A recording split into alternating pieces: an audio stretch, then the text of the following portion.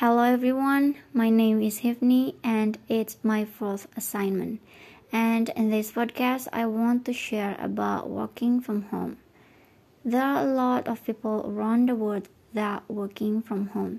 So this is an interesting topic to talk about because of the global pandemic situation made us work from home. It's all online now all over the world and you can be anywhere to do your works even in your vacation.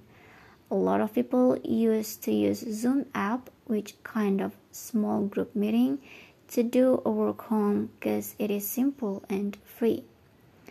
Before the COVID, we all do work face in face with people, and now we have to do it online and on our home and build a work environment at home with all the struggle is a must, because without it we cannot do the work efficiency, and we can use online in many different places like bus station or cafe or mall.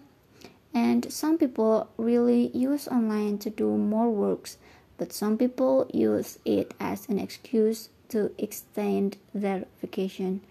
But unlike online work can benefit because we can really close contact with other people through the camera that offline couldn't do.